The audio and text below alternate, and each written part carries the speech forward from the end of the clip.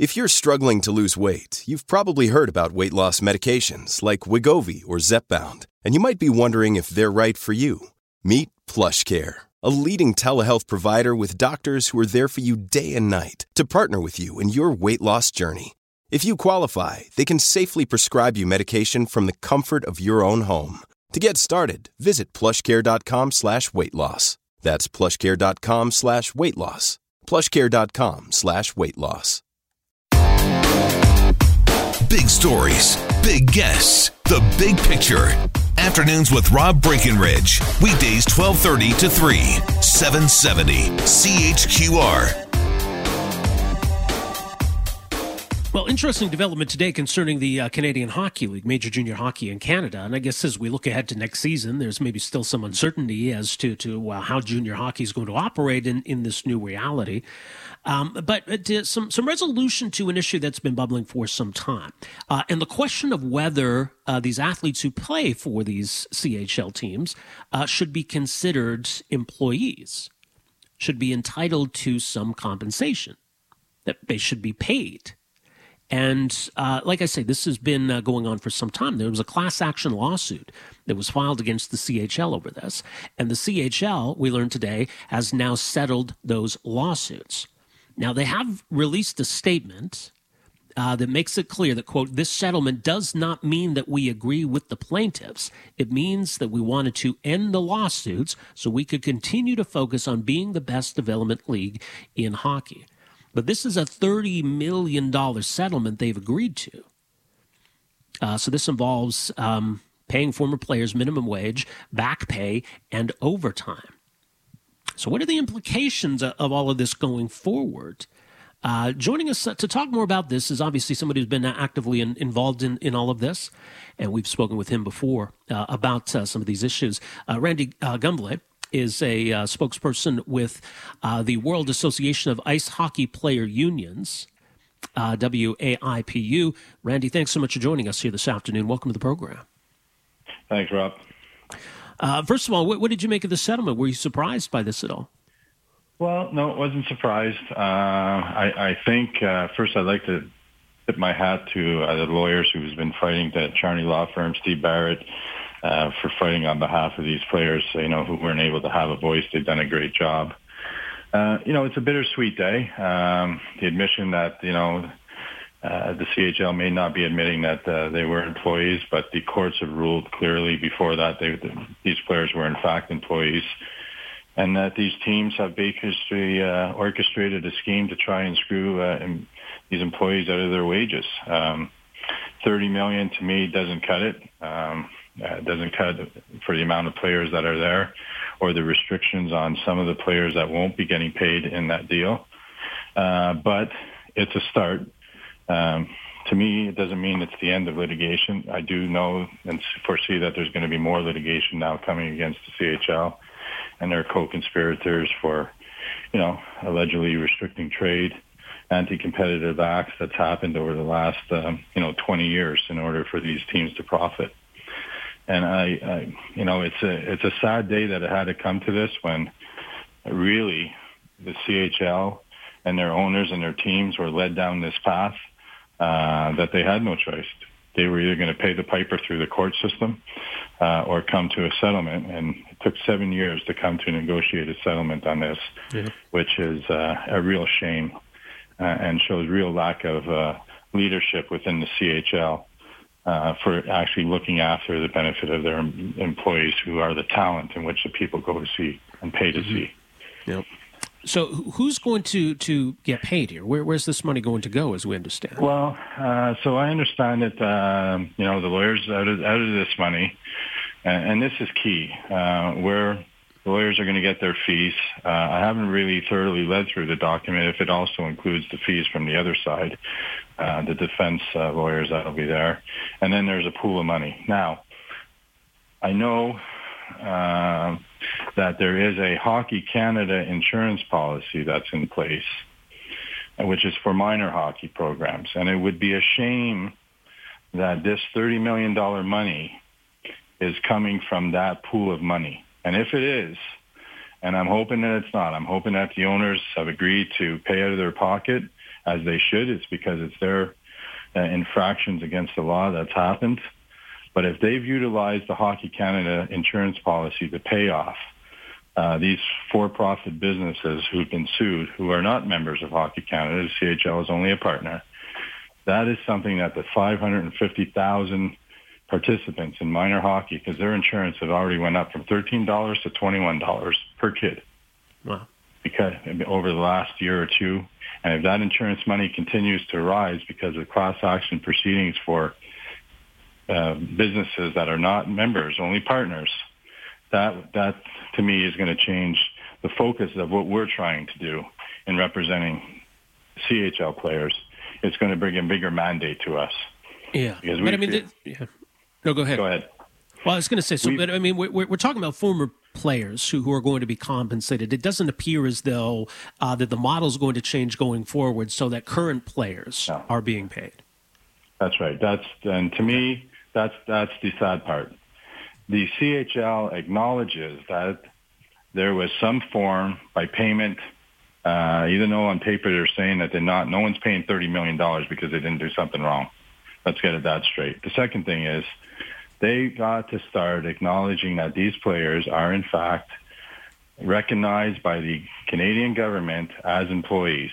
That's it, the bottom line. If they think they're off the hook because they managed to lobby some of the provincial governments to amend laws for amateur athletes, they're seriously mistaken. Because now there's a federal law that takes place under federal minimum wage requirements, employment standards laws. These teams play interprovincially. That law hasn't been changed. So if Mr. Branch and all of those individuals in the league actually think that this actually stops here because there's an agreement and they go back to the same type of format come September, we're going to end up in litigation again. So it sounds like, and what's, for example, Sportsnet is reporting here, so $30 million is the settlement, but the total team payouts will be about $15 million. So the league and insurance will cover the rest. Works out to about $250,000 per team. Does that sound about right to you? That would sound about right. I mean, first of all, I wouldn't really... I'm not a big fan of Sportsnet's reporting, but if that's what they're reporting and it's accurate, I have the actual court pleadings here that's in. I just haven't had the time to go through it. But from what I see from the analysis, it only looks like it's going to be about $4,000 to $6,000 a player. And where I have the issue, I think I've read in the document, just quickly, is that players that were drafted and signed NHL contracts are not eligible for the payment.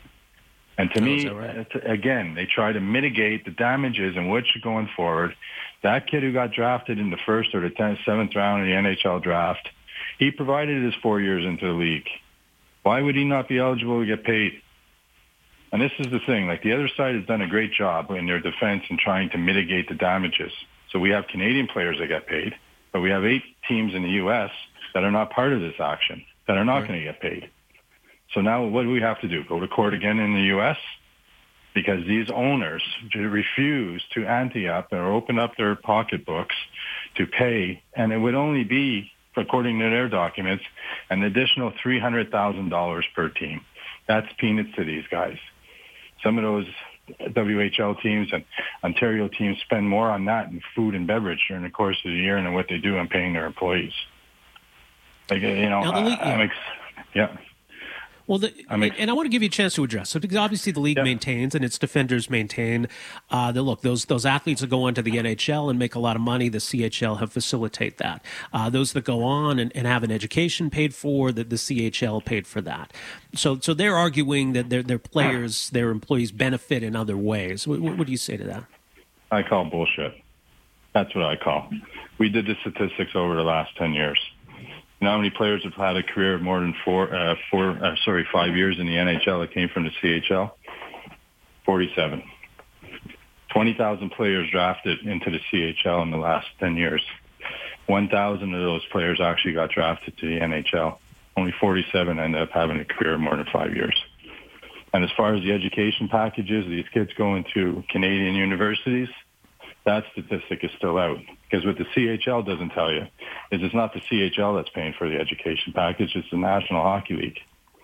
The NHL pays for the referees, the education funds for these teams, and all part of that CHL-NHL agreement. So you basically have a CHL league that has an agreement with the National Hockey League to restrict players' trades because they can't go anywhere else between the age of 18 and 20.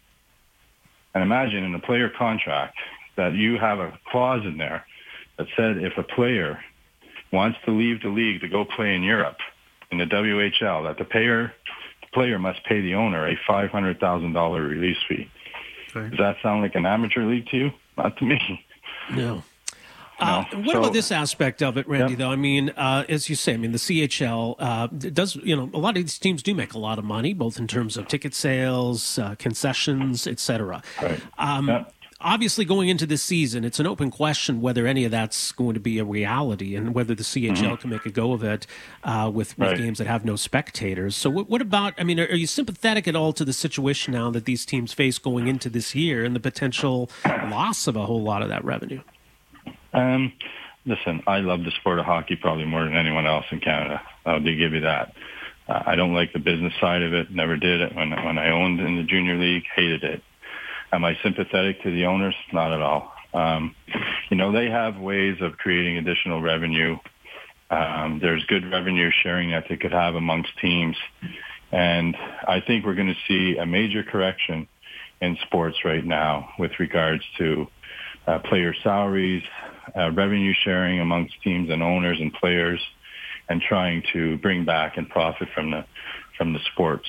And the CHL, is a professional league. They operate. They have tickets. They have, bums in the seats and all that good stuff. And they'll come back. This is a temporary blimp on the whole thing. And maybe another year. But Canadians love hockey. And they're going to buy tickets. They're going to go to events. And what's happened here in this short little window of time with this coronavirus is a little blimp. And it's going to put a little bit of a hiccup into their financial resources, as it's done the rest of them, people in Canada. Yeah. But the bottom line is their business model is solid. You've got 60 teams every year making money, and no one's dropping off. All right, well, we'll see how it all plays out. Much more, as mentioned, WAIPU.ca. Randy, thanks so much for joining us here this afternoon. Appreciate it. Thanks, Rob. Bye now. All the best to you. Take care. Yeah. That's Randy Gumbly with the World Association Ice Hockey Player Unions, North American Division. And, they've been waging this fight for a long time to get the CHL to recognize what they say is the reality. That, look, you guys are a professional league. You guys are making money. And that you should be compensating your employees. That the players should be getting paid. It's similar to the debate you see in the U.S. around NCAA football and basketball, where some of those sports and some of those colleges make insane amounts of money. And there's such strict conditions when it comes to players and profiting at all in any way from any of this. But they're the product. They're what people are paying to see. And so, it does raise an interesting question. How do we view these athletes? And look, a lot of these teams do make good money. And you can look around the CHL, even in the WHL, and there are some big teams and big markets that do well. There are some teams that struggle, though. And so you got to wonder, the combination of this settlement, which it sounds as though it's going to work out to about $250,000 a team, plus all of the financial uncertainty heading into this coming year, it might be too much for some teams to bear. Some teams are probably better positioned to cover these costs and weather this storm. It's an open question, I think, as to whether some of the clubs in smaller communities will get through this. So I think there's just a lot of questions in general about sports and hockey in particular going into this year. Never mind the debate around the CHL and whether it's professional or amateur or what. Just in terms of, is it safe for young people to play hockey? How do we have to adjust to make sure that it is? And what about the idea of having people packed in arenas watching games? Whether it's a Pee-wee hockey game or a Junior A hockey game. All right, our number here in Calgary, 403-974-8255. In Edmonton, 780-496-0063. My name is Rob Breckenridge. We're back with more right after this. Afternoons with Rob Breckenridge. Starting at 12:30 on News Talk 770 Calgary.